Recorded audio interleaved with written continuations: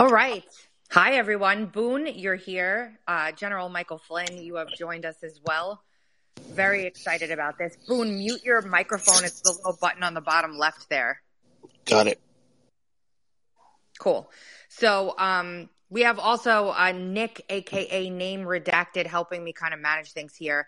This space I'm super excited about. We're going to do a breakdown of the book written by General Flynn and Boone, Fifth Generation, A Citizen's Guide to Fifth Generation Warfare. And we're going to go through and explain to everybody what that means, how it's being applied nowadays, and what you guys can do to identify when something like that's happening and how you can kind of fight back against it.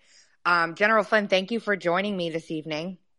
Yeah, Tracy, thanks. And I really appreciate, and I know my brother Boone is up on the net, and I'm really fired up about this Twitter Spaces capability. I appreciate everybody that's on and maybe others that'll join us, just coming on to listen and to hear a little bit about this book that Boone and I crafted and put out for really people to understand what's happening. But before we jump into the main topic, this is my second time doing Twitter Spaces.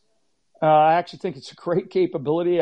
Maybe it existed after I got booted off a couple of years ago, but I'm glad to be back onto Twitter. To be honest with you, I think it's a wonderful way for public discourse. Bots, trolls, and all. And I'm really excited about being back on and being able to provide people my perspective of what I have learned over my many years of being in the intelligence, the military, the national security arena. And I'm really, really honored to have gotten to know, Sergeant Boone Cutler. Boone is a terrific writer and friend. And I'm looking forward to having a conversation here tonight with us and then answering some questions from the audience. Yeah, Boone, why don't you tell us a little bit about yourself for those who may not know you, give a little brief background on what you've done. Oh, Tracy, thanks for inviting me. I hope you can hear me. I'm new to this space too here. Can you hear me okay? Yes, sir. You're good. Okay, good. Well, a little bit about myself. First of all, I just want to thank my writing partner, General Flynn, because when we set out to, I can't really talk about my background and my experience without kind of figuring out how that intertwines. And, it's been an interesting road. I first learned about General Flynn when I was overseas, when I was in Iraq. Also heard about him a lot from the other guys after I had been medevaced home and I was at Walter Reed. And so I had a lot of respect for the man, especially working in an area known as Sadr City in Iraq. It was an interesting time, and it was a very, very kinetic battle space there in Iraq. And it had a lot going on within the special operations community. I was working the PSYOP side at that time. And we saw a lot and we did a lot, and it was amazing to me at that time. And this is where this intersection starts to take place. It was amazing to me at that time that the United States military and the coalition forces were spending so much time, conducting these kinetic operations against the militia members, against, trying to pick some people up to do some fighting and knock some other people down so they didn't do as much fighting. And what was amazing about that is from a PSYOP perspective, you could look at the average adult in Sadr City, and their mentality was that of an average American 12-year-old when it came down to relating and understanding. And it was just a very, very basic time. And I thought to myself at that time, I wish we were spending more time on this non-kinetic relationship building kind of strategy than staring down the barrel of a rifle, because it seemed to be so much more effective. And then here we skip forward, and those same strategies that we were trying to utilize there, that we did utilize, that brought a lot of advantages to our own military. Well, then here we are back home, and it's years down the road, but I look at the same strategies that we were utilizing militarily in Sadr City and throughout Iraq, these non-kinetic operations, this irregular warfare strategies. And lo and behold, it's happening here. And General Flynn and I just kind of got into a conversation one day about this topic. And I realized, and where we realized that, I realized that I've been traveling the country talking to veterans in the veteran space, and they just felt this confusion all the time. Hey, what's happening? I feel like I'm being tricked. I feel like I'm being manipulated. And I'm talking in the veteran space, and General Flynn is traveling the country speaking at different audiences, not primarily veteran, but large patriotic audiences. And he's telling me that people are asking him the same thing. And it's like, well, if from a PSYOP perspective, you're always looking at aggregates and groups of people. There were just a tremendous amount. This is where this cannot be understated. A tremendous amount of people from all different walks of life across the American space of America. And they were all having the same problems. And we were explaining the same things to all these different groups. And it was like, you know what? We need to get this down. We need to make something so everybody can relate to it and we can get the word out in mass. Otherwise, people are not going to be able to accomplish the goals that they wanted to accomplish. So this is a lot of military experience from my side and General Flynn's side that goes in to helping people understand what's happening right now. And that's what the Citizen's Guide to Fifth Generation Warfare is all about. And Tracy, thank you so much for moderating tonight. Yeah, sure thing. Tracy, if I could just jump on one thing, because Boone brings a lot to, really brings in a lot of a wealth of experience and a lot to mind. In the world of fifth generation warfare, but in other elements, other aspects of it, there's a lot of intelligence, a lot of counterintelligence, a lot of psychological operations, a lot of information operations, a lot of irregularities. It's very, very unrestricted because it is really about the mind and less about geography. And even it's even less about ideology in some cases. It's really about manipulation and shifting and changing. So this narrative that we find ourselves within, and I think that's the challenge that people, as we try to understand what it is that's happening all around us. It is a specifically defined form of warfare, and that's fifth generation warfare. And what we try to bring out in the Citizen's Guide in a very simple way, using our military experiences and backgrounds, a way to define clearly in layman's language, and then to walk a reader through not only the different aspects of what we're up against or what we face, but also to tell people how to understand when things are happening to you and you don't completely get it. We've sort of pitted neighbor against neighbor and friend against friend, even family member against family member. And that's not the enemy, right? The enemy is something totally different, but we've been manipulated to believe otherwise. And I think that those components that I stated up front there, the intelligence, counterintelligence, psychological operations, and the ideas of information warfare. What Boone described and what he learned and what he did in Iraq, in Sadr City, in a very tactical way, but with strategic impacts, we were doing all over the nation of Iraq, all over the Central Asian republics that included Pakistan, Afghanistan, the northern tier like Uzbekistan, Tajikistan, and we were also beginning to get into places like Somalia and North Africa and other parts of the African continent. So it's a real it's a breadth of experience and knowledge that we tried to bring together for, frankly, not just for the veteran community or the military community, but for just every citizen, and hopefully. It doesn't just affect and touch on American citizens, because all of humanity is facing this. Yeah, it's we're really the target or the quote victim, the everyday person, because that's how things get done. But a lot of people don't even understand why or where we came to from, to get to fifth generation warfare. So if one of you guys could define exactly what fifth generation warfare is and how it's used, and then we'll get into some details about it and show some examples of how it's being used right now. I'm going to let Boone jump on that, and we'll kind of banter back and forth on different components of it. Boone? Absolutely. Well, just like this is one thing that I think it helps people understand this concept of generations of warfare. Just like we have generations of people, we've got boomers, millennials, Gen Xers, Gen Zers. Well, it's the same thing for warfare. You know, they go through these ages, and basically you go back to first generation warfare. There's some discrepancies on where one begins and where one ends and how they overlap. But this is the general arc of how these things happen. And in first generation warfare was basically gunpowder.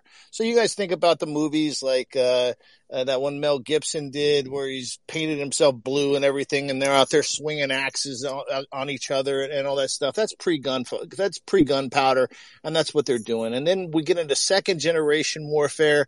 Now we start seeing the use of gunpowder. We have firearms. We see people, learning how to march in formations and align formations to hit each other in different angles. And that's the second generation of warfare. Then we get into third generation. Now we're getting into trenches. We're trying to overcome that, getting into battle alignment and be able to deflect the enemy upon their approach. And so now we're in trenches. Third generation warfare, we're also seeing artillery, long range artillery. We're starting to see flying machines, gas powered vehicles. We're starting to see machine guns. We're starting to see things that really amp up the veracity of battle, that just intense battle. And then we get up and from long range, we go from the length of a sword to the distance of an arrow, and now we're talking about long range artillery. Then we start creeping into atomic warfare. We start getting into really kind of crazy stuff where we can change the entire geographical area of a battle space with big bombs, and now we get into fifth generation warfare. Fifth generation warfare, we're talking about state actors. That means a country, a non-state actor. That means an entity that works on behalf, maybe work on behalf of a country, but not in an official capacity, like terrorism. Terrorism is part of that time period or as well. Or like NGOs, correct? Atlantic Council, exactly. etc.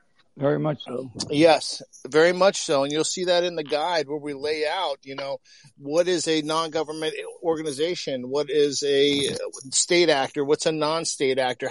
What's the interplay? Who's got what piece of the pie, and how that whole thing comes together? Because that's where a lot of people don't realize, and we'll get back to the generations, but they don't realize that there's pieces of the pie and they all kind of work together, and it does work globally, but it shapes cognitively. So all these factors work globally, but they shape cognitively. And the goal really is to get inside of the decision-making process of a human being. How does this person make decisions, and how can we influence their decision through perspective? And that's where we're getting into this fifth generation warfare. And it's not new. Psychological operations have been done way back to the first generation warfare, where it used to be kind of ancillary and supporting to all the other generations of warfare. Now it's the primary aspect of this warfare. It's psychological. It is cyber. It is economic. It's all the things that affect the battle space without having to drop a bomb on it, although sometimes they still drop bombs on it. And I had the kind of privilege of being able to kind of provide a bit of a presentation on this to be used when talking about the book. And I included a video from the U.S. government about their PSYOPs division called Ghosts. And if you guys have never seen that, I'll find it. I'll link it in the nest above the space here. It's chilling, but it's legitimately exactly everything that Boone just said, demonstrated by our government in an advertisement. Yeah, I mean, if you can, Tracy, maybe if it's not a large video in terms of size, maybe it's even posted. It's worth posting, because I think that when people see it, they'll go, "Holy mackerel! I'm that person," or I'm involved. I'm inside of that. One thing that I would add to what Boone talked about, if fifth generation warfare is done correctly, it causes people to lead themselves in the desired direction, so that the manipulator, so those that are manipulating us, they avoid detection. And that's a mastery that we actually do have components of our own government, and there's certainly other governments, and they're usually small components inside of our government where I would say there's a true level of expertise that understand this. And for those of us that have studied it and participated inside of this idea, of manipulative warfare, the idea of causing people to lead themselves in a particular direction, in the desired direction that the manipulator wants you to go, then it's actually pretty easy to get people to move in that direction. And, for example, like the, and I guess another aspect of that is that it's really designed to affect all our actions. And, it's things like who you vote for, what social causes you support, who your perceived enemies are. And I just like a couple of examples, like, the last 40, 50 years, the whole abortion issue, all this stuff going on about critical race theory, Black Lives Matter. I mean, there are so many things that are in the current here and now. But if you look back over time, there have been psychological operations directed against all of us in this country. I was listening to something earlier this week, and we were talking about, it was kind of comparing the vaccine, and then they brought around the whole issue of what's going on in Eastern Europe. We're talking about nuclear weapons and the exchange of nuclear weapons like we never talked about even during the Cold War. When I was a kid, and there's a lot of people on here that were probably not of my age or not of my generation, but when I was a kid, I was in public schools, and we would do these duck and cover exercises like it was going to save us, So we would do these nuclear exercises in elementary school where we would literally be told, okay, the bell would go off and we would jump underneath our desk and cower down there for, a couple of minutes, 5-minute drill. Or if you saw a flash of light, you had to do the same thing. You had to, get down like it was going to do anything. I mean, it was a psychological operation to get us to believe that actually something that was not possible, which is surviving a nuclear exchange, could be possible by just jumping underneath your desk. I mean, so we have had manipulation going on for a long, long time, and what I want people to understand is that what sometimes appears ambiguous, uncertain, and random is not. It's not at all. And in fact, it's purposely and intentionally designed to manipulate us to, into a desired direction that the manipulator wants to take. And all the time they avoid detection, or they want to avoid detection. I think that's in the world of social media and the world of information that we now have access to, that a lot of human beings have access to. We now can overcome that by moving information much faster and actually operating inside of the manipulator's sort of decision loop, right, so to speak. And I think that we're able to do that to a degree. But in the meantime, it is still happening all around us. And I think that if people feel like if they have a sense of fear at times, well, that fear is justified because it is that a single sort of shadow government is operating and secretly using the aspects of hybrid, irregular, and unrestricted warfare against us, and they assume that we're not smart enough to figure it out. So those are just some other thoughts that I have about fifth generation warfare and what we're up against. Awesome. That's awesome. And, this is where I think we're going to get into a little bit more nitty gritty for folks, because when people think of 5GW, of fifth generation warfare, they automatically think PSYOP, and they don't realize that there are other factions within it. So there are like 3 different tenets of it that they discuss in the book, Boone and General Flynn. Boone, you want to explain the difference between a PSYOP, a PSYACT, and then explain what a target audience is so people understand? Yeah, I can actually do it with an example of something of actual operations that we conducted in other places. I'll give you an example. Okay, we got PSYOP, we got PSYACT, and what was the other one? Target audience. When a target audience is just a group you're trying to affect. Okay, it can be anything. It can be males over 50. It can be females under 20. It can be a family. It can be a militia. It can be government workers. It can be non-commissioned officers as opposed to enlisted. It can be officers as opposed to non-commissioned officers. It's just a group. That's all a target audience is. That's defined by certain characteristics that you can loop them together. You've got a PSYOP. A PSYOP is basically something that you're going to do to change how they view things, to change their attitude and perspective of a situation. If I change your attitude, it immediately modifies your behavior. Once your behavior is changed, then the entire situation has changed. So as a goal for a PSYOP, you're always trying to influence attitudes that affect behavior to support some sort of objective that you're trying to create. So that's a PSYOP. That's the target audience. PSYACT is a psychological action. It's an action that occurs that affects your target audience. Let me see if I can think of a good. Okay, here's a good one. Okay, we're working the street, right? And we want to make sure that the militia gets pinned on some really, really bad stuff because that is one of our target audiences. But what our other target audience, our primary target audience, is the citizenry. And we want that citizenry to not like the militia. So if we're out in an area, there maybe a PSYACT occurs. And at this point in time, let's say a PSYACT is the murder of an affluent person inside the community. Well, if we find out that murder is of an affluent person that is well liked, then we will first we have to have access to our target audience. And in that time, the way we got access to the target audience isn't by walking around and passing out flyers or putting up signs. The best way at that time to get access to your target environment, target audience was to talk to the children and to tell them a secret. Now, this is what I'm talking about when we talk about manipulating audiences and they don't know they're being manipulated. Because we knew if we told a group of children a secret about the person and how they were murdered, like we would say, hey, yeah, that person we do our homework. We find out to make sure this person the conditions have to be set. But if the person's a good person, we tell the kids, oh yeah, the militia murdered him because he was telling their secrets and he didn't like the militia. Mm-hmm. Oh, okay. Now we just told the kid that. Well, who's going to listen to a kid? Nobody but their parents, right? Well, in that environment,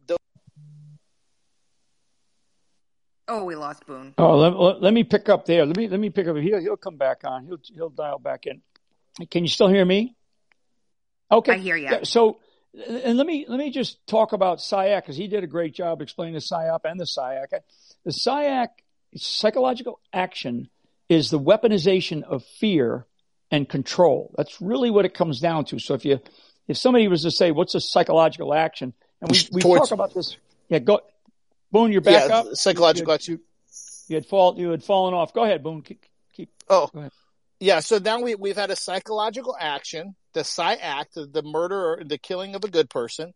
You've got the target audience, which means the citizenry. You've got delivery of that message through a susceptible target audience, which is the kids.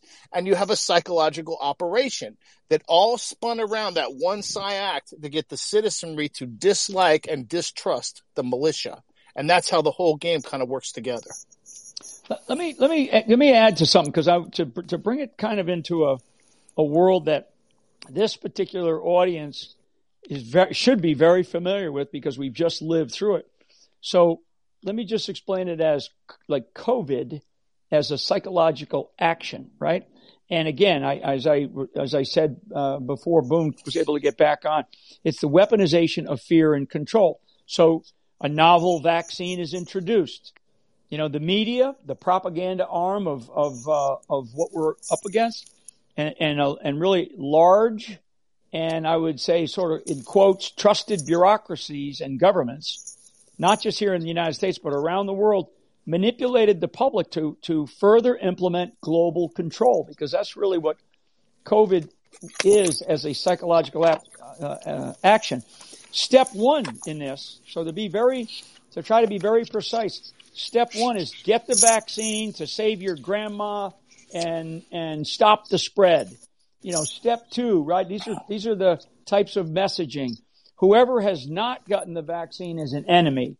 So everybody that's out there, if you haven't gotten the vaccine, you're an enemy. Now we now know a lot more, but in the beginning, this was all what we faced. This is probably one of the greatest mind control, games that we've been through. And then step 3 is really to where we then mandated vaccines. We were put into a world where vaccines were mandated with widespread public support due to, all these previously detailed actions, right? So, talk about population control and mind manipulation. I mean, we were beat across the head and shoulders because we were not only the target audience, and there was a massive psychological operation that required a whole range of capabilities, the media being one, governments that were in collusion with each other, and then of course the big pharmaceutical organizations, and then there were others on the periphery that mattered and participated. But it was basically, if you don't get the vaccine, you're killing others, right? If you don't stand, the idea of standing 6 feet apart, right? So, the idea of saying, trust the science. And all those were all actions that were done inside of this operation, this large psychological operation that we were all put through.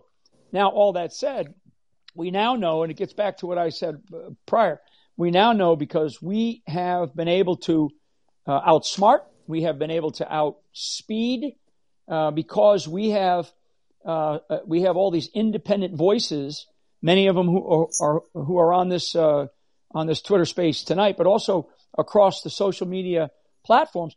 But what have we learned?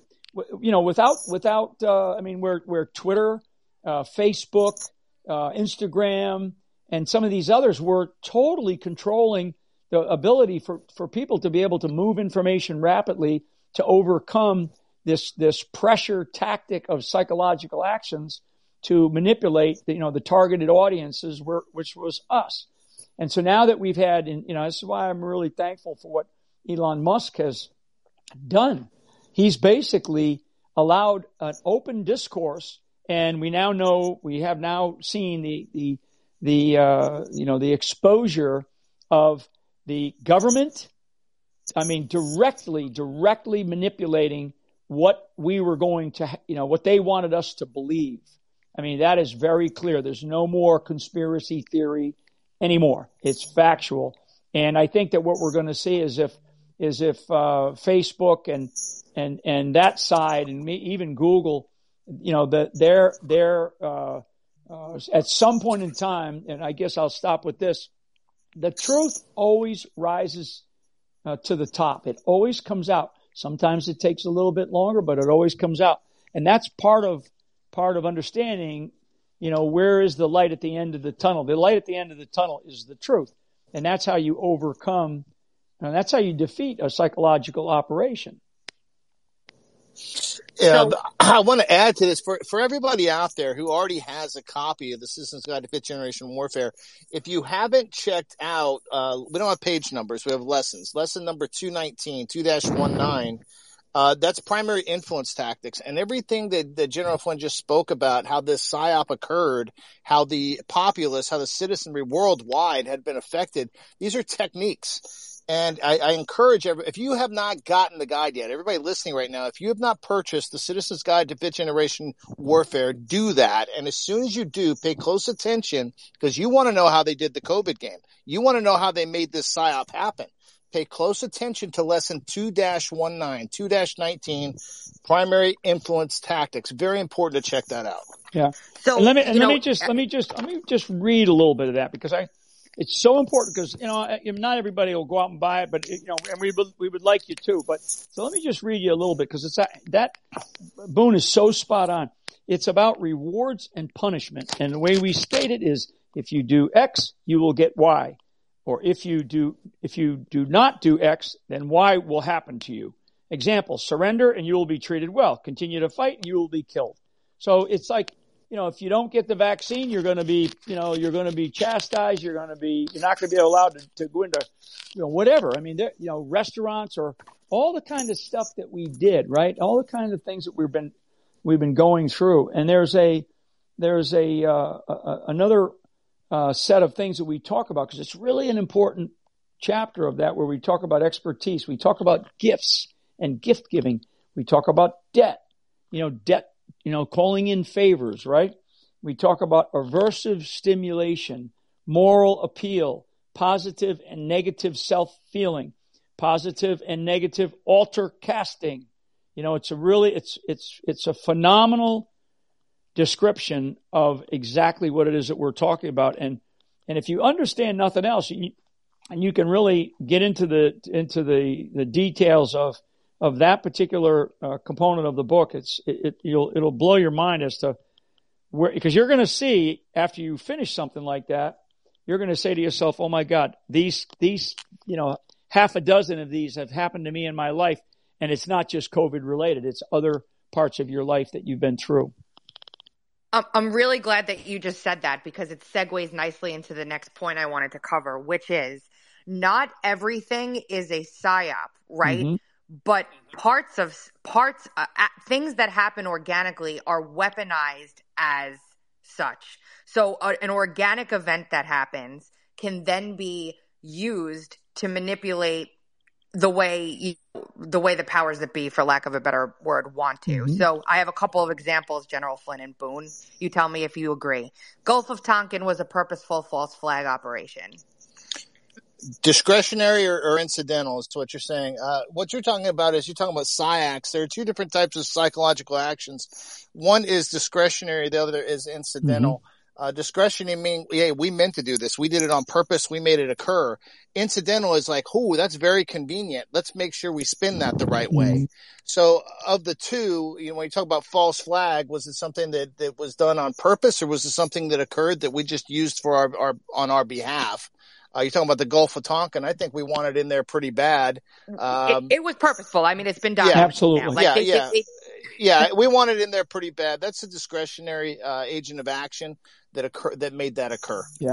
And then let me jump into sort of those other type of things, like a shooting in the United States someplace that might be a domestic terrorist type attack, or it may be an international type of terrorist attack. That's something that happens, and then what is the consequence? Massive outcry for gun control, and it doesn't have anything to do with the gun. It has everything to do with the mindset of the person that committed the crime, whether it's mental health issues or whether it's a terrorist act. And so you see how we can be manipulated. And that particular example, everybody knows it, because every time there's a shooting, they go, "Well, we got to take away guns." When that's not the issue. It's the mental health of the person who conducted it, or it's the terrorist who conducted it. But the manipulation by the media and by the political side, particularly those on in the political class, that want to manipulate that whole conversation. So that's just another example. And another one that I think everybody fell victim to, whatever side you were on, honestly, is someone, I think it's one nobody would really think of, but the confrontation between Nicholas Sandmann and the gentleman at the Capitol. Absolutely. I mean, absolutely. That was an attempt to really, really weave a narrative. Again, the fifth generation warfare is a war of narratives, sort of big picture, 60,000 foot level. Which narrative is going to win the day? And initially, everybody's like, what's going, like you look at it and you go, what's going on here? And then what ends up happening, once the fog settles and some clarity begins to come into view, then all of a sudden you start to realize, well, wait a second, this whole thing was a setup. And lo and behold, down the road, we go through all of the actions that took place with Nicholas Sandmann, and he wins a massive case against, I think it was CNN, if I'm not mistaken. Yeah, it was CNN. And the only reason why I point that one out is because even both quote sides that they wanted warring with each other fell into that one so cleanly without even thinking about it. Like, we were warring against the people that said he was, a white supremacist crazy kid, and the people who thought he was a white supremacist crazy kid were warring against us, and they had us fighting exactly the way they wanted to. All by the way that they manipulated that event to be what they wanted it to be. And they tried to create this manipulation to defame this young person, to create a narrative. But this is working less and less. Our very own General Michael Flynn recently won his case that I think more and more people should be aware of, where, you try and defame a person to further an agenda. If you're doing that, you're going to get busted. And you better bring a lot of money for your lie, because you're going to pay. You're going to pay big. Mm-hmm. So congratulations on that, General. I didn't know that. Yeah, just recently. Yeah. Yeah, I tweeted it out, and a lot of people. So people that might be listening, or a lot of trolls. I mean, it's never about the money. It's about the principle. And it's also the principle in my mind is fighting back for things that you believe in and that you stand for. So I appreciate you bringing that up, Boone. So let me. No, I do. And I want to bring up a couple other things. There's a whole lot of people out there, and I've seen this over the amount of time, last year or so we've been working together. So I've seen a lot of people are going to look at this and say, well, General Flynn, he understands all this. He's putting this out. And, why is he putting this out? Well, to give you one really good, excellent reason he wants to put this out, that's because you're talking to the guy who has probably had more funds spent on him and the use of fifth generation warfare than almost any other American. I mean, truly, fifth generation warfare tactics have been leveled square against General Flynn and his family. And everybody within 30 meters has been splattered by something just because they wanted to get this guy. And this guy has fought back. He has survived. And guess what? Now he's unveiling the entire game. He's not only going to show who's done what to him, but how everyone is playing the game and how they're screwing everybody over, including you and me. Yeah, that's well said. Yeah, it's true. It's 100% true. As a splatter victim, I can attest. Right. Yes. That's right. Another splatter victim. Let me make one other statement or comment here, and then maybe I'm just watching the time. It's I got 7:07. Maybe I want to just address how to win. Okay, and Boone, I'll go back to you, and then maybe Tracy, we can go. Tracy and Nick, we can go to however you guys want to run some questions, because I know people always have questions, and I love to be able to answer as much as we can. So, we address how to win in fifth generation warfare, and I'll just touch on some of it. You got to have sort of a sustainable living environment around you. A network of friends who can provide different things to you. I mean, not only good advice, trusted advice, but also in this warfare that we're involved in, and I can see this coming down the road. I mean, even the whole idea of food resources that you might have to turn to, depending on the direction that things go. And I'm watching very closely, the New World Order crowd, the World Economic Forum crowd, this rise of the globalist elite and how they see the future, these transitions to new financial systems, to new health systems, and this is all global. This is not what we're gonna do in hometown USA. This is what these people want to do globally.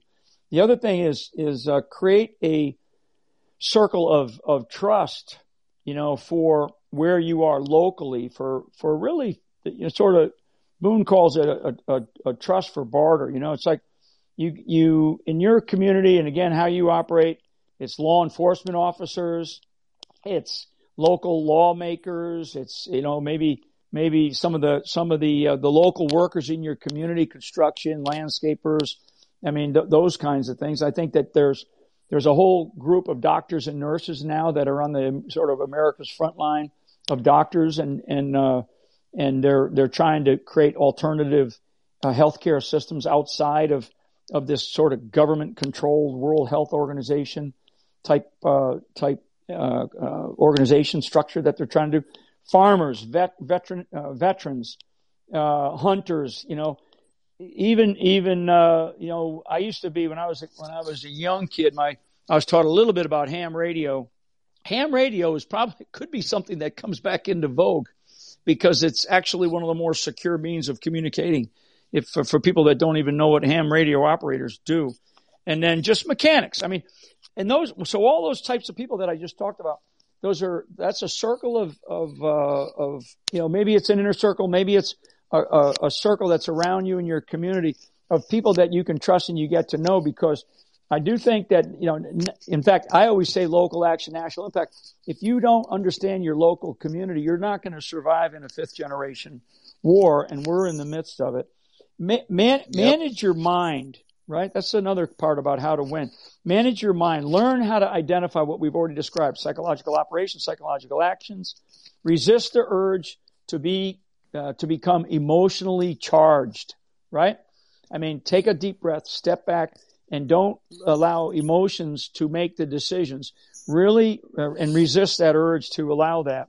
And ask more questions. I love these kinds of, again, that's why I set up front this Twitter Space initiative and just other ways that we can do this. Research, dig, and just learn more. And short circuit the polarization with critical thinking.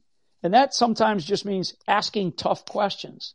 Asking tough questions. You're not always going to get the answer that you want, but ask tough questions. If you don't get the answer, then you go and dig, because I'm going to tell you, there's plenty of resources out there to find what different views are, not just the answer, but different views of what a potential answer can be. I just spent early this morning, I watched an hour-long documentary that just got, and I just posted it online actually within the last couple hours. And it basically, to me, as much history as I've read, there's still things there's a lot that I don't know, and a lot that I'm still trying to learn and try to connect dots, and make sure that you share those with friends who may not necessarily understand what it is that we're facing. I have a lot of family. I'm one of 9. My wife's one of 7. We're always in the midst of, conversing with our family members and close friends. And many of them don't have the background and experiences that guys like Boone and I have, and they're not digging in on it, on this stuff every day. And so share some of these things. That's why this Citizen's Guide is so important, from our perspective, to get into the hands of everybody. And Boone likes to say this: hack the trickery, right? Hack the trickery.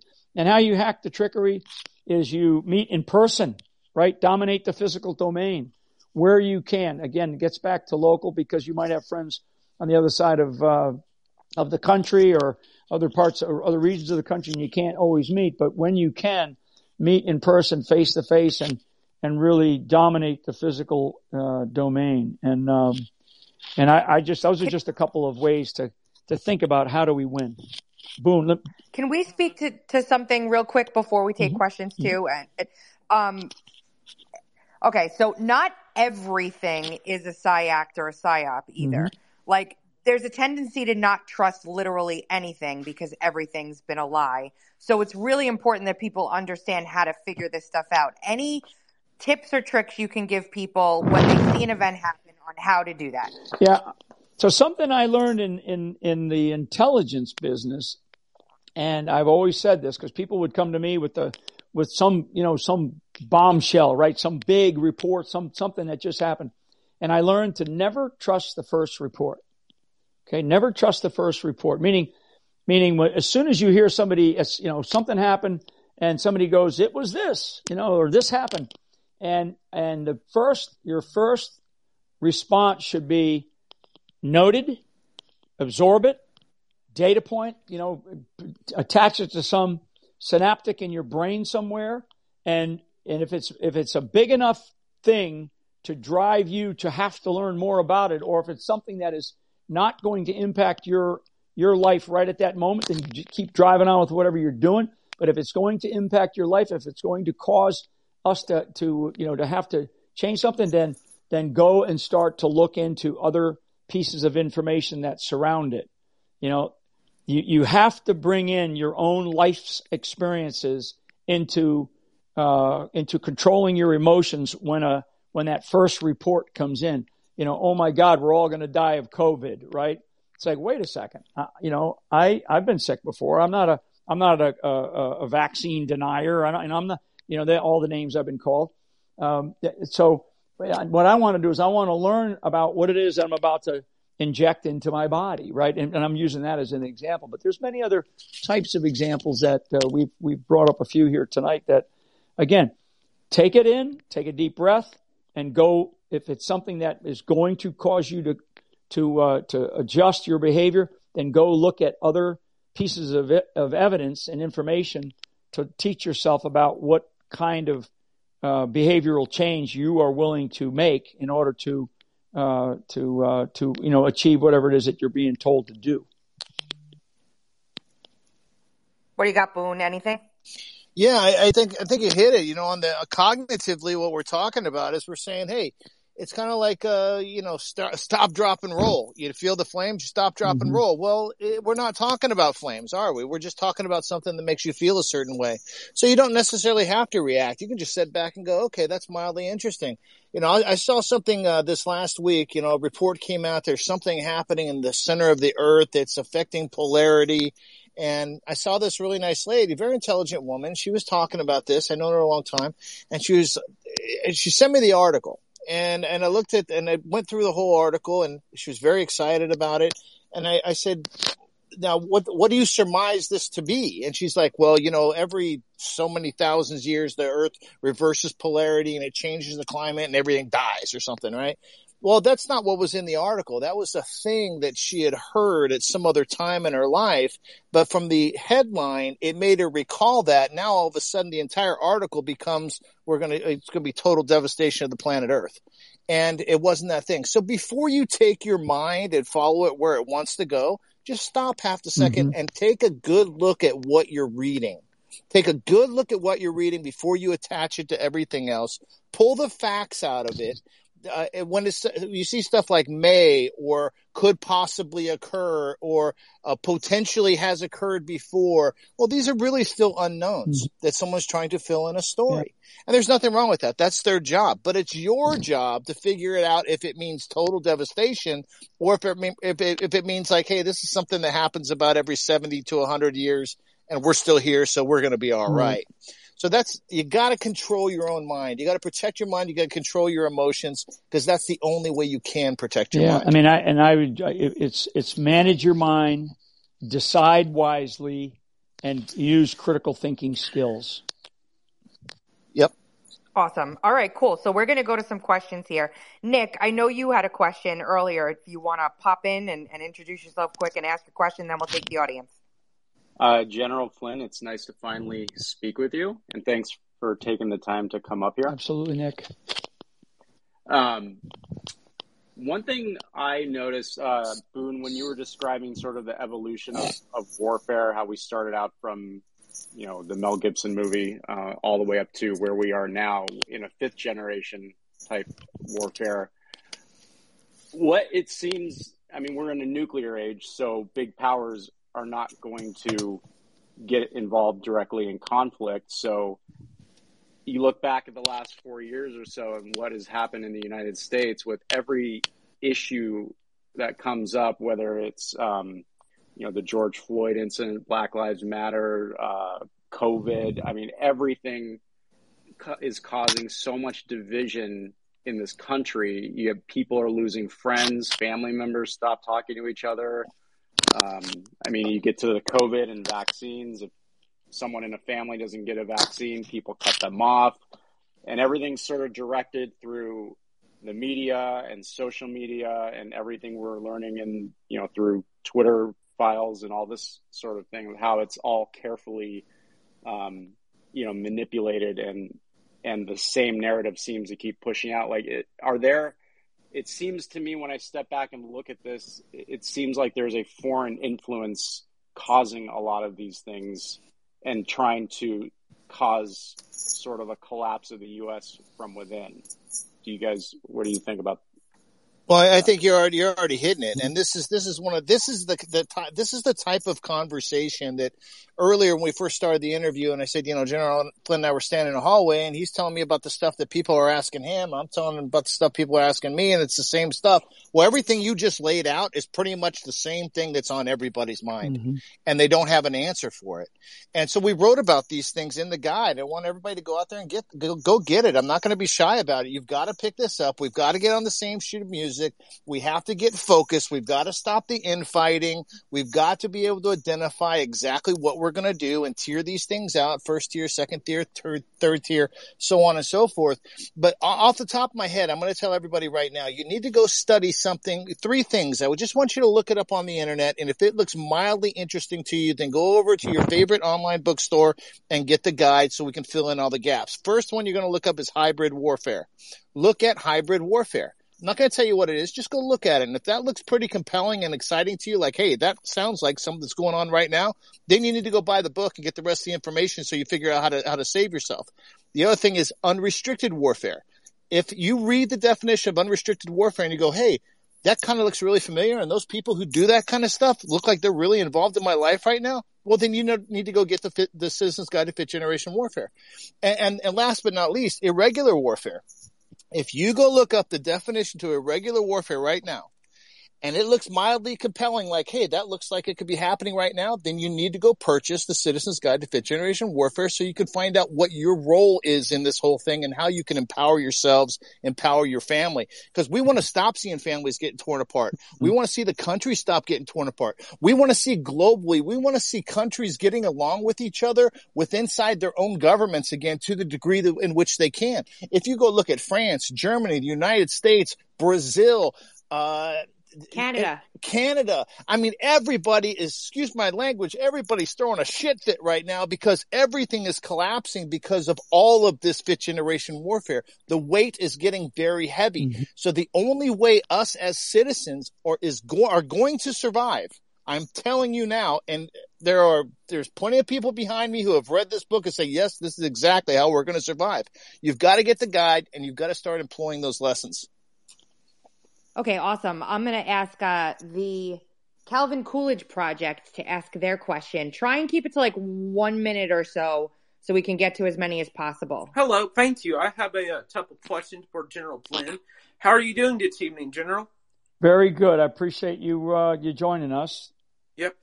My first question is, do you believe Donald Trump can win in 2024? Wow. I do, if and only if we are able to dominate literally at the county and precinct level. I think that anybody that thinks that we are going to win another election in this country, or we're going to have a fair election in this country, is out of their minds, unless that and there's a lot more complexity to this answer, but we must dominate at the county and precinct level, and the Republican Party is going to have to get its act together, which it does not have it together right now, and they're going to have to turn the whole thing upside down and really, really focus on the grassroots movements going on in this country. For example, the precinct strategy, and there's a lot of precinct strategy grassroots organizations. And county clubs. I mean, I'm directly involved in some of those here in my own local area, and so that's the only way that I can see a path to victory is if we dominate the precinct and counties. Even more so than the states. I mean, and I can go in rhyme and verse on the electoral college path, which I don't see right now, unless we change this thing around. And I was against one other point on that. I was against sort of getting into the mail-in ballot and the ballot harvesting. But in some states, that's the law. And until it's not the law, we've got to figure out how to maneuver within that battle space. And so the Republican Party has been horrific. I mean, it's absolutely horrible in doing this, and I think that's why we are where we are.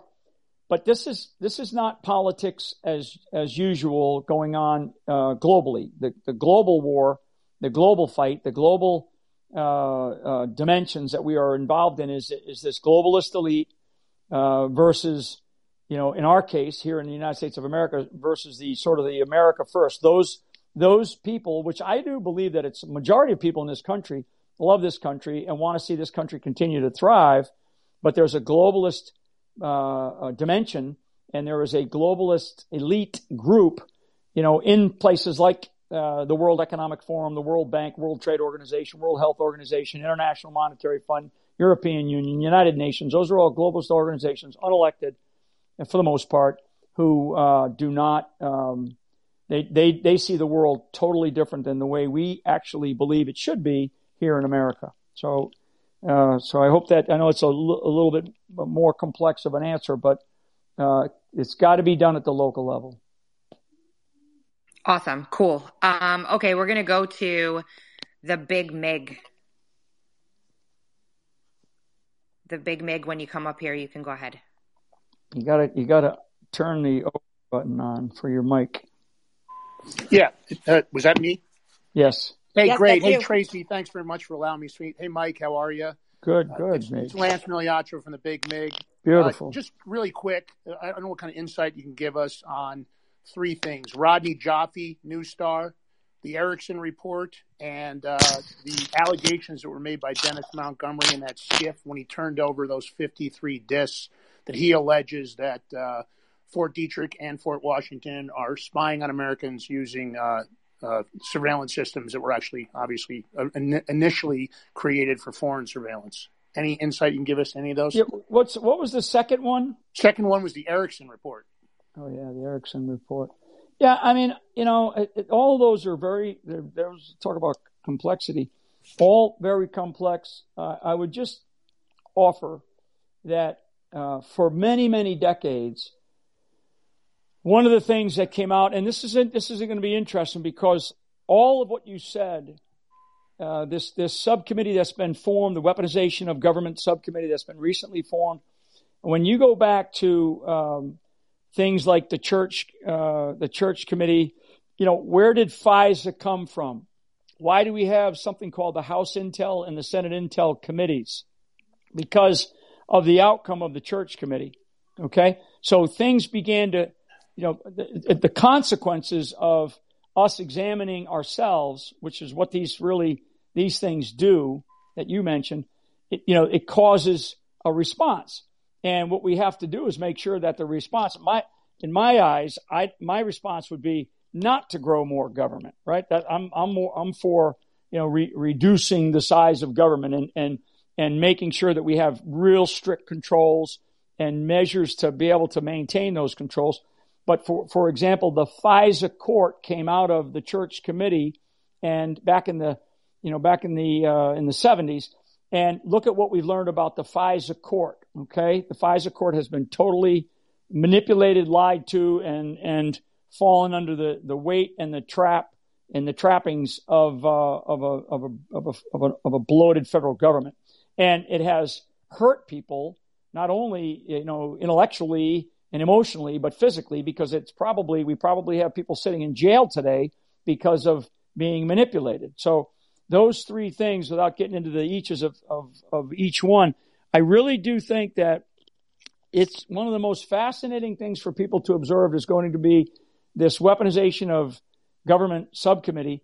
And if they try to do things behind closed doors, shame on the House leadership, because it should be done under the light of day. It should be done in front of cameras. It should be done in front of the American people. And if somebody's got some classified thing that they need to talk to, fine, go talk about it. But all this nonsense that we have learned about classification and manipulation, we the people want accountability, and I want to see everything done in the light of day. That's, to a degree, those are some of the elements that come out of what you just asked about, Lance, because like the Dennis Montgomery stuff, is what he has exposed or what he has talked about, is that real? Absolutely. Our government has an amazing capability to be able to do a lot of things, and we do that. I mean, look at the various things that we know the CIA. Look at what Tucker Carlson just talked about just here recently when it comes to the JFK assassination. Okay? I mean, there's so many things that our government has been involved in that have now come to light. And so what we have got to come to grips with, folks, is we've got to come to grips with this idea that we're involved in this form of warfare called fifth generation. And we now have to be more critically think even more. We have to rapidly respond. We have to make sure that we understand what we absolutely know. And like I said earlier on, be careful of the first report. I've been guilty of that. Sometimes a report comes in, something comes in, a picture or something like that, and you find out after the fact, well, it was superimposed or it was wrong. And so always take that the emotion out of the initial impact and try to reason and critically think, what is it that's happening?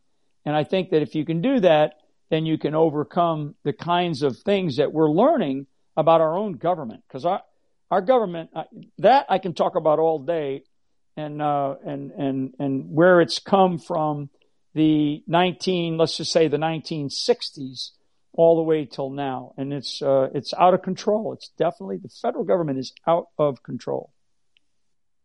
Amen. Absolutely. Thanks. Great answer. Of course. Come to expect no less. Code of Vets, Gretchen, you're next. Hey, Tracy. Hey, General Boone. It's nice to see you guys. Oh my gosh, love you all. Haven't talked in a while. Just wanted to put out there, my heart is really heavy for our January 6th prisoners.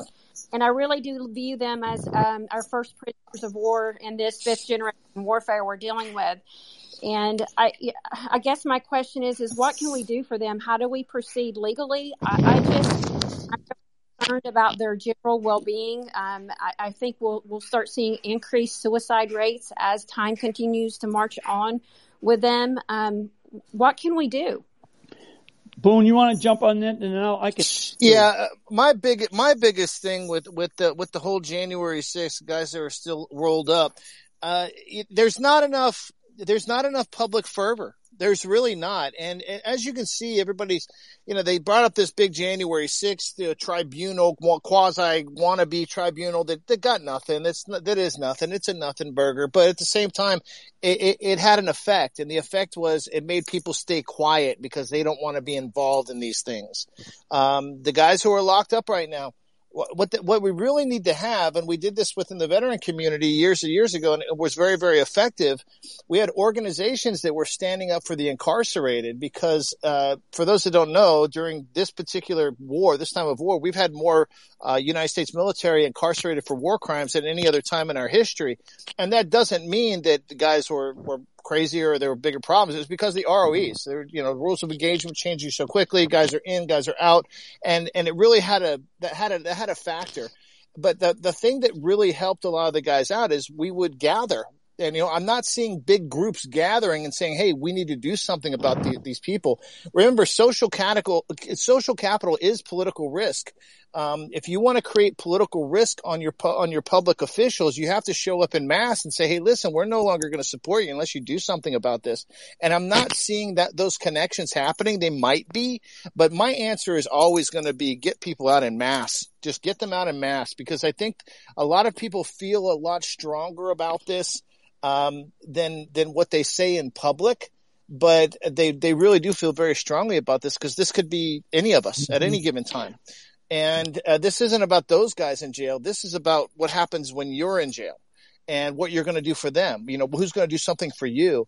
And I think we have to look at it that way. At the same time, anybody that goes in a building and commits a crime, and they're found guilty of the crime, they need to do their time, pay their fine, whatever, and then they're done. You let them go. But right now, we've got guys rolled up, and it's just the punishment is not fitting the crime, or where's the trial? What's happening? They're just being stuck.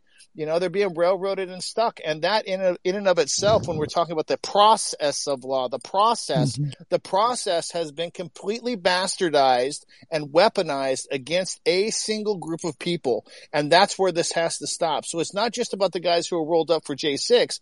It's about the entire government being used in a way that is directed against a segment of its population. This is what has to stop. And until we're really good and pissed about it and actually want to take a step outside the front door into the physical domain and start creating some sort of fervor for their innocence, it's going to stay the same.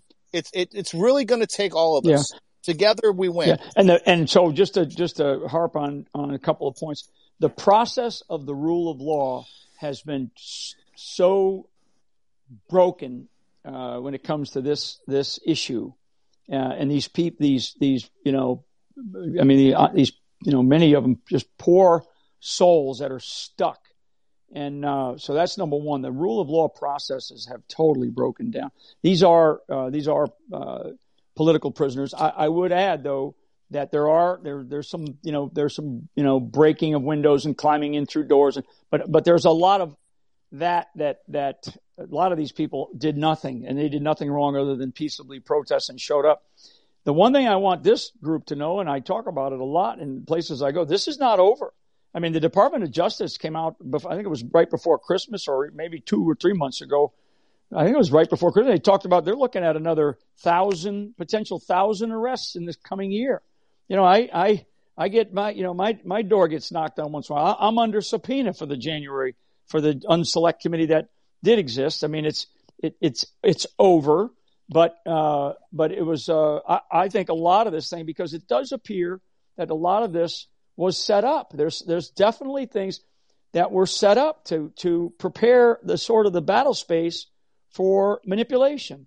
And I think that if either the Judiciary Committee or the Weaponization of Government Committee is going to have to get to some level, I don't know if they're going to get to the bottom of it, but they got to get to some level where the American people begin to have confidence again, which is going to be really hard to do in our justice system. It's going to be extremely hard to get to regain confidence in our justice system, because they have so broken their oath to the American people. And when you have a 95%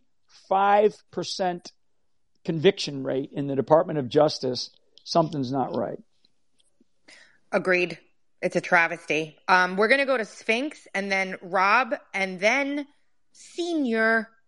I know who you are, Senior. We'll go to you next after Rob. So go ahead, Sphinx. Hi, General Flynn. Thank you for being here and taking our questions today. I have a couple of questions really quick. First, I'm a strategist, so as a strategist, I wonder, is there a strategy that you learned in the military that you have found useful in your work in politics? And the second is, what have been the most effective strategies for cultivating a sense of unity among, let's say, we'll call it diverse team, but sometimes a bickering team, a fractious team, if you will. Thank you very much. Yeah, I think culture. And so my immediate reaction to your, really smart question is culture. You have to understand the culture of the group or the organization that you're inside of, and then if you're the leader of that group, the strategy then is to either change the culture if it's a really bad culture. I mean, and you're now in charge of it. So I've been in those situations. I would have to basically rip the culture out and try to bring in a different culture, one of teamwork, one of mission over ego, one of where you get rid of the arrogance or the attitudes that people can have, and that was in the military. That was in some of the best organizations that we have in the military, where certain things get in the way, and what you're really all about is the mission that you're given and your ability to accomplish that mission, but also maintain yourselves as professionals, and you have to create that culture. So I think strategically, culture is really the most important issue within an organization. What is the culture of that organization? You got to understand it. You got to be able to either change it or adjust to make it work, to be able to accomplish your mission or whatever tasks you're given from a civilian standpoint. I do think that organizationally, we call it task organized for combat, right? So what I mean by that is you've got to look at your organization and you've got to say, are we properly organized to be able to accomplish the range of activities and missions that we have been given? Now it may all sound very military, but it's actually very similar to all walks of life, particularly in government. One of the things that I know, and because I learned it in different assignments I was in some very, very key assignments as I was sort of growing up in the military. But then as I got into the political realm, most people that go into government, particularly the political class, and even senators, because you think senators are, would know more than a member of the House. But these people, they're good people for the most part. Some, not all, but they're not very bright when it comes to the structure of our government or the kinds of things that our government actually does. Now, maybe somebody that stays there for 40 or 50 years, they actually are there because they know they've learned how to manipulate it. So task organizing for the type of mission that you're, or missions, plural, that you're going to have to achieve, that's another sort of strategic idea that you would have to really focus on to be able to move an organization forward, even if it's a small organization, even if it's a small business. So those are just a couple of things: culture, and then and how you organize to achieve your mission. Thank you very much, sir. I appreciate it. I just followed you too. That's what's cool about this. She's fantastic. She is fantastic. There's a couple of people on here that I see. I'm intrigued by the Twitter Spaces because it's only the second time, so I see people that I probably blocked that are on here, and that's fine. I'm not going to unblock them because I probably did it for a reason. I'll go back and look at why. Rob, you're next, and then we're going to. Before we get to Rob, can I chime in on that last question? Because I think I can add some perspective. Because I had a real problem when I got out of the military and I started. For those who don't know me on here, I've worked in the veteran space as an advocate since 2010. And so it was at the same time a lot of guys were coming up at the same time. It was the same time Ranger Up was coming up. It was the same time Grunt Style, same time long before Black Rifle Coffee, even before the Article 15 guys. It was a time when the community was coming together and everybody, so I want people to pay attention. It's very, very important to pay attention to this. We have a movement here, okay? From everybody who's listening, everybody who is somewhere right now, here's the sound of my voice. You're paying attention because you want to be a part of a movement. You're a part of a thing. And this thing has to have three things: purpose, direction, and motivation, each and every one of us, in order to get to where we're going.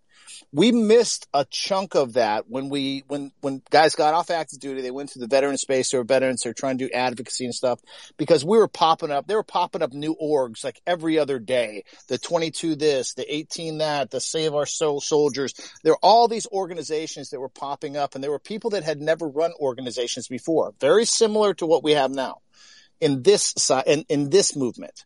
So in that movement, we didn't have people who had run civilian organizations before. They were trying to do good things. Their heart was in the right place. Everybody thought they had the secret sauce, and maybe everybody was us a little bit behind them. But what we didn't have was people working together. They weren't working together well enough, I'll say. And now these are people that came from the same environment. There's a whole other challenge over here on the civilian side that we're dealing with now. But we have some similar factors. We've got people who have come together, who haven't necessarily done this before, who have a certain cause and belief system that want to get things done. That is the same. Now, there are people over here that also think they each have the secret sauce. Well, guess what? I hate to tell you, but none of you have the secret sauce. Not a one of you. But together, collectively, you might. But you got to talk. You got to communicate. You got to make that happen.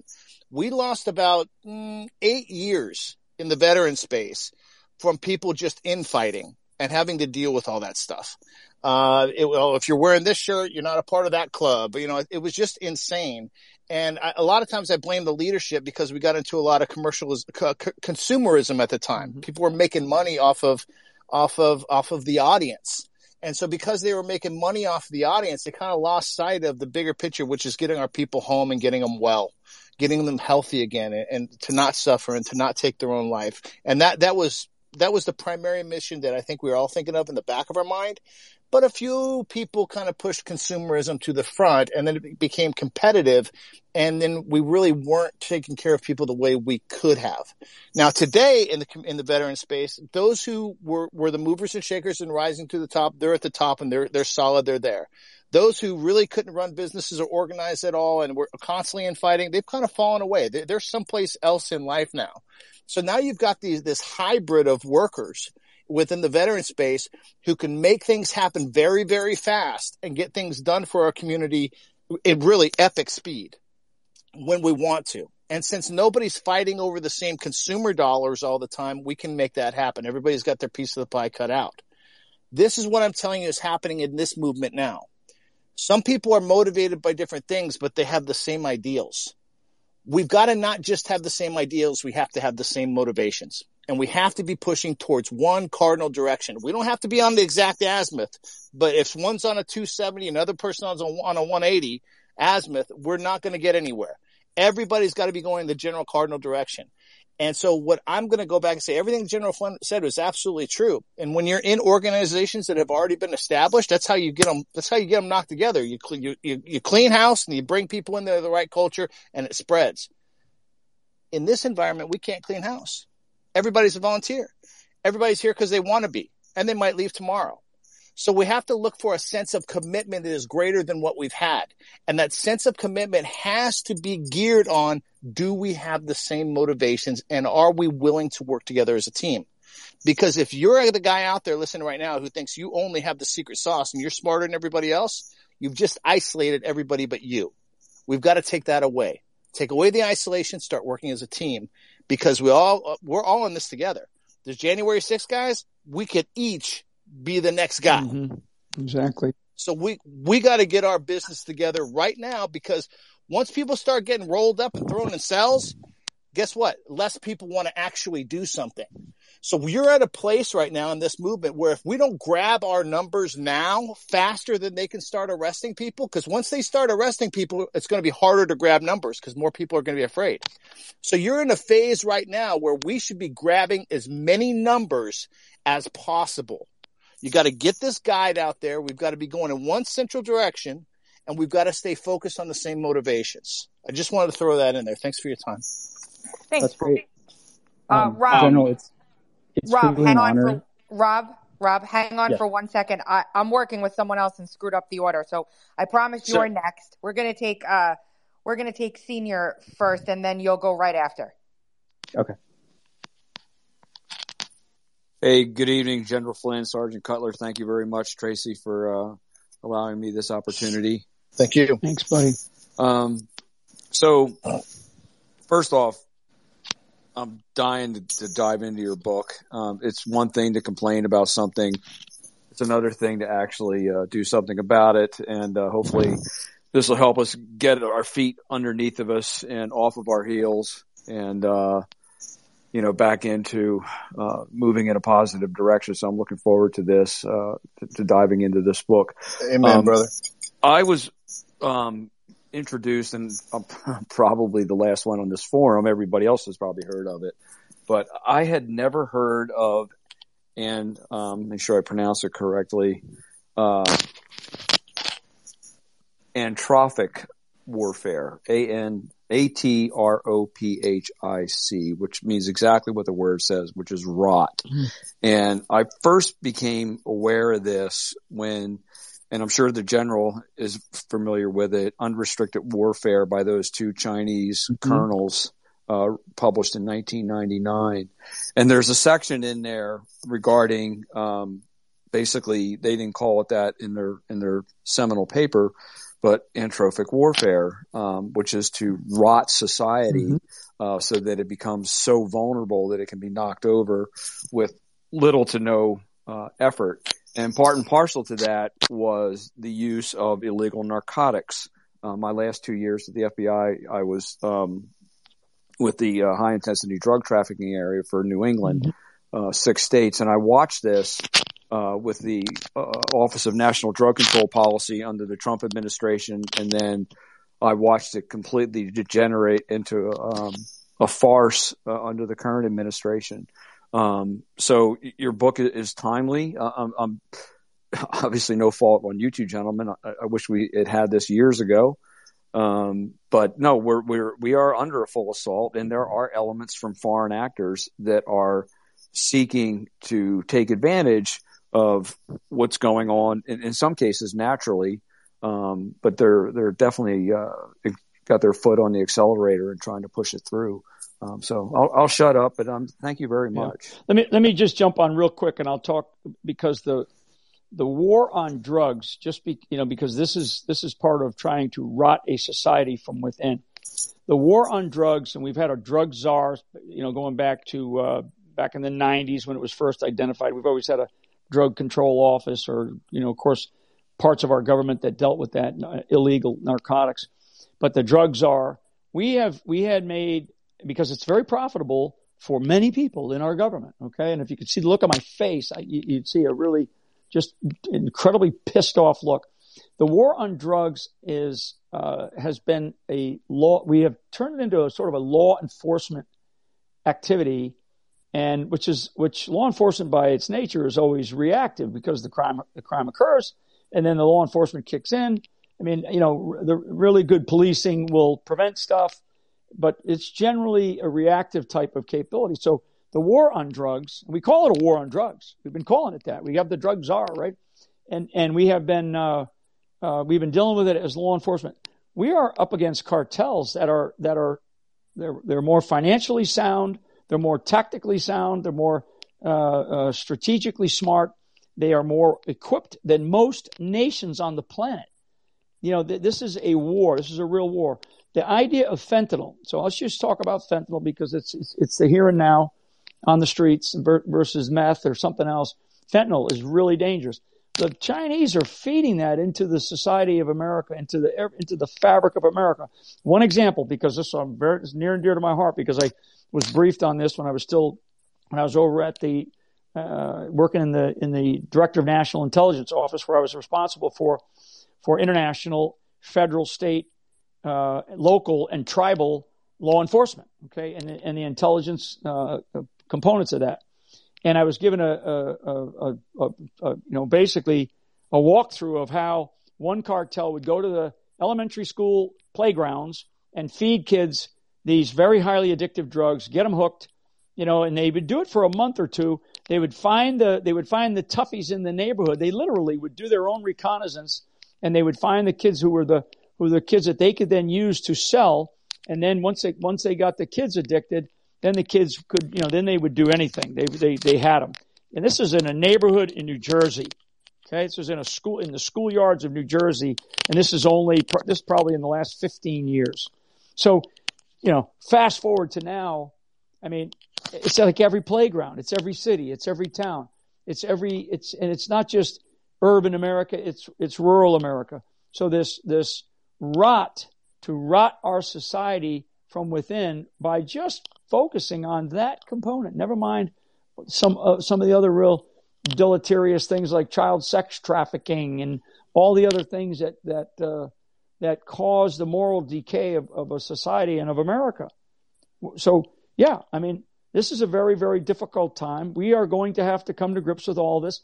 And I'll finish with this. There's two types of problems. There are solvable problems and there are manageable problems. Everything that I just talked about are only manageable. They're not going to be solved. They're not going to be solved overnight. Some of them will never be solved. They're only manageable, but they must be managed by really, really smart, tough, savvy leaders. And we don't have those right now. And I'm sorry to say that, with the exception of, and I mean very few exceptions, of a few in the last probably 30 years, we have not had those type of leaders. And we definitely don't have them inside of the uniparty that exists today. Awesome. Thanks. Rob, go ahead. Great. General, it's truly an honor. I am very curious, seriously, if you've seen the movie Eyes Wide Shut and you're talking about the elite, the World Economic Forum, the very first meeting, the keynote speech was given by Otto von Habsburg. Mm-hmm. And I think a lot of people are becoming aware of the language of symbolism, mm-hmm. and that these people follow an alternative religion. And I'm just curious, as one example, what is your opinion of, someone like Tim Russert calling out Skull and Bones on Meet the Press? Yeah. Like, what's going to happen? Like, in the long term, can this even be overcome? Because I don't think it can. Yeah, I don't know. So I don't know. But what I do know is that, and I'm just speaking for myself, Rob, what I do know is that if we don't do something, if we don't stand up against this, then we are going to succumb to something that is unimaginable to most. It's imaginable to me because I have seen the worst in humanity. I have had the privilege and honor of serving in places that, for our military, in places that most people would never want to be, and seeing things that are unspeakable. And we have to understand that human nature hasn't changed. So for anybody that's on this, that has, thinks, this new world order, this World Economic Forum, this globalist elite is all a bunch of talk. Do me a favor. Don't listen to what I say. Go listen to what they say. Go look at their speeches and their discussions and their papers, which I do read and I do listen to, because I'm not a sleeper. Meaning I can't sleep. So I listen to, and I read like patents. I get into reading patents at times because I want to know, when did the patent for COVID vaccine actually get patented? Well, it wasn't in 2019 or 2020. It was in 2015. So 2015. Okay, folks. So I want people to know that this is very real. It's very near and dear to my heart because America is an experiment in democracy. It's a constitutional republic, but it's an experiment in democracy. And the fact of life, the fact of world history is that nation states rise and fall. And I'm very, very, I'm an expert in indications and warnings. Okay. I've spent my life looking at indications and warnings, and the indications and warnings that I have studied and on other nations that have collapsed under their own weight internally because of internal issues. The United States of America has tendencies for many of those same indicators and warnings that we have seen throughout all of history. So I appreciate your question, and let me throw it over to Boone to see if Boone has any comments on that. Yeah, Rob. Hey, man, I appreciate how you feel about this whole thing, because I'm hearing what you're saying. Tell me if I'm right or if I'm wrong. I'm hearing you identify an elite group of people that you feel must be stopped. Is this correct? He's not on stage anymore, Boone. Okay, well let's take it this way. We're going to assume Rob just said yes. He wants to stop evil people. This is what I want to say to the audience, and to think, Rob, I'm going to kind of poke it in your direction a little bit, but it's for a purpose, and I really appreciate you being kind about this. I don't know these people. Okay, I don't know elite people who do weird things, and I don't know those. Like, I don't hang out with them at the local bar and drink rum and coke. I don't know them, so I can't speak to that. But I can say that in the town that I live in, there are open seats for the whichever committee you want to be on, RNC, DNC. It doesn't matter. And I know that I can work my way in there and join that and make change in my local area. I know that the local schools need volunteers to work the football games at night. I know that I've got one neighbor who's a mechanic. I've got another neighbor who's a dentist that I've made friends with in case we get in a situation I need friends that can do that. But I don't have a guy local next to me who knows how to work on computers. I need to figure that out, and I need to find that person and bring them into my network. My point is this. Do what you can. Deal with the 30-meter target in front of you. A lot of people out there looking for those 500-meter targets and plinking all day hoping they're going to get a hit on it, and most people never do. But if we just start focusing on that 30-meter target in front of us and we start knocking those down and moving forward, one day we'll be 30 meters from the 500-meter target that we want to hit. And we've got to knock down targets 30 meters at a time till we get out there. And so all I'm saying to everybody out there is, I know you got a lot of opinions. I know you have a lot of things that make you emotional and you really get mad and you want to talk about it and make memes and send memes, and that's awesome. But it's kind of like the Bible says, faith without acts is dead. So if you have a belief in something and you want to act on it, well, now you're making progress. But if you have a belief about something and the only thing you do is talk about it, we're really not doing much except making noisy air.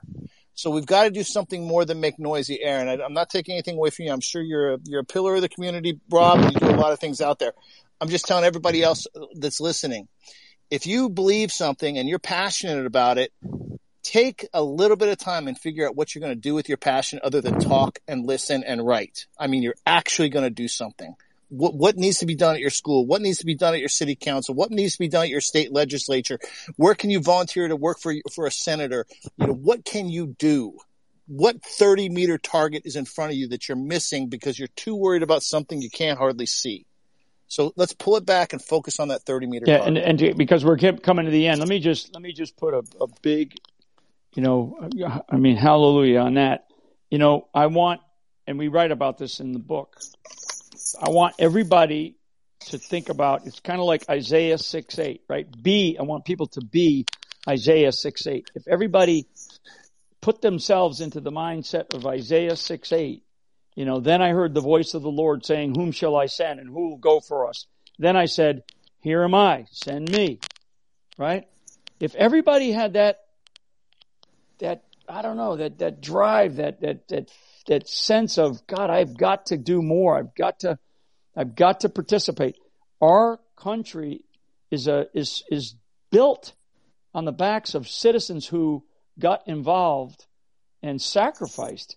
And so I think if I leave this audience with, other than just saying thank you, and thank you, Tracy and Nick, for putting this on, I want to leave it with, be Isaiah 6:8. Be that person, be that individual who, because it only takes one sometimes. That's all it takes. So, Tracy and Nick, thank you guys very much. Yes, thank you.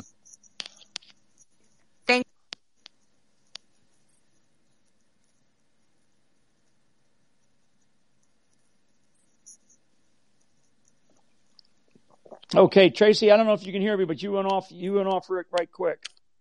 I don't know why that happens. Sometimes that happens. I wanted to thank you guys for being here and apologize for the shortened Q&A period, but I'm sure we'll be able to get you back to do another one of these for sure. I messed up the time. It's my fault. You can all blame me. We'll do it again. We'll do it again a couple times. Yeah, for sure. So go to the nest up there, click on General Flynn's pinned tweet. Up there, get this book. It's absolutely fantastic, and appreciate all of your time. I'm so sorry if you're up here waiting to speak and you didn't get a shot. Yep. Or they can go to Barnes and Noble. They can go there too. Oh, cool. Okay. Well, thanks guys so much for being here. Hope you learned something, and we'll do it again soon. Absolutely. God bless everybody. See ya. Thanks, guys.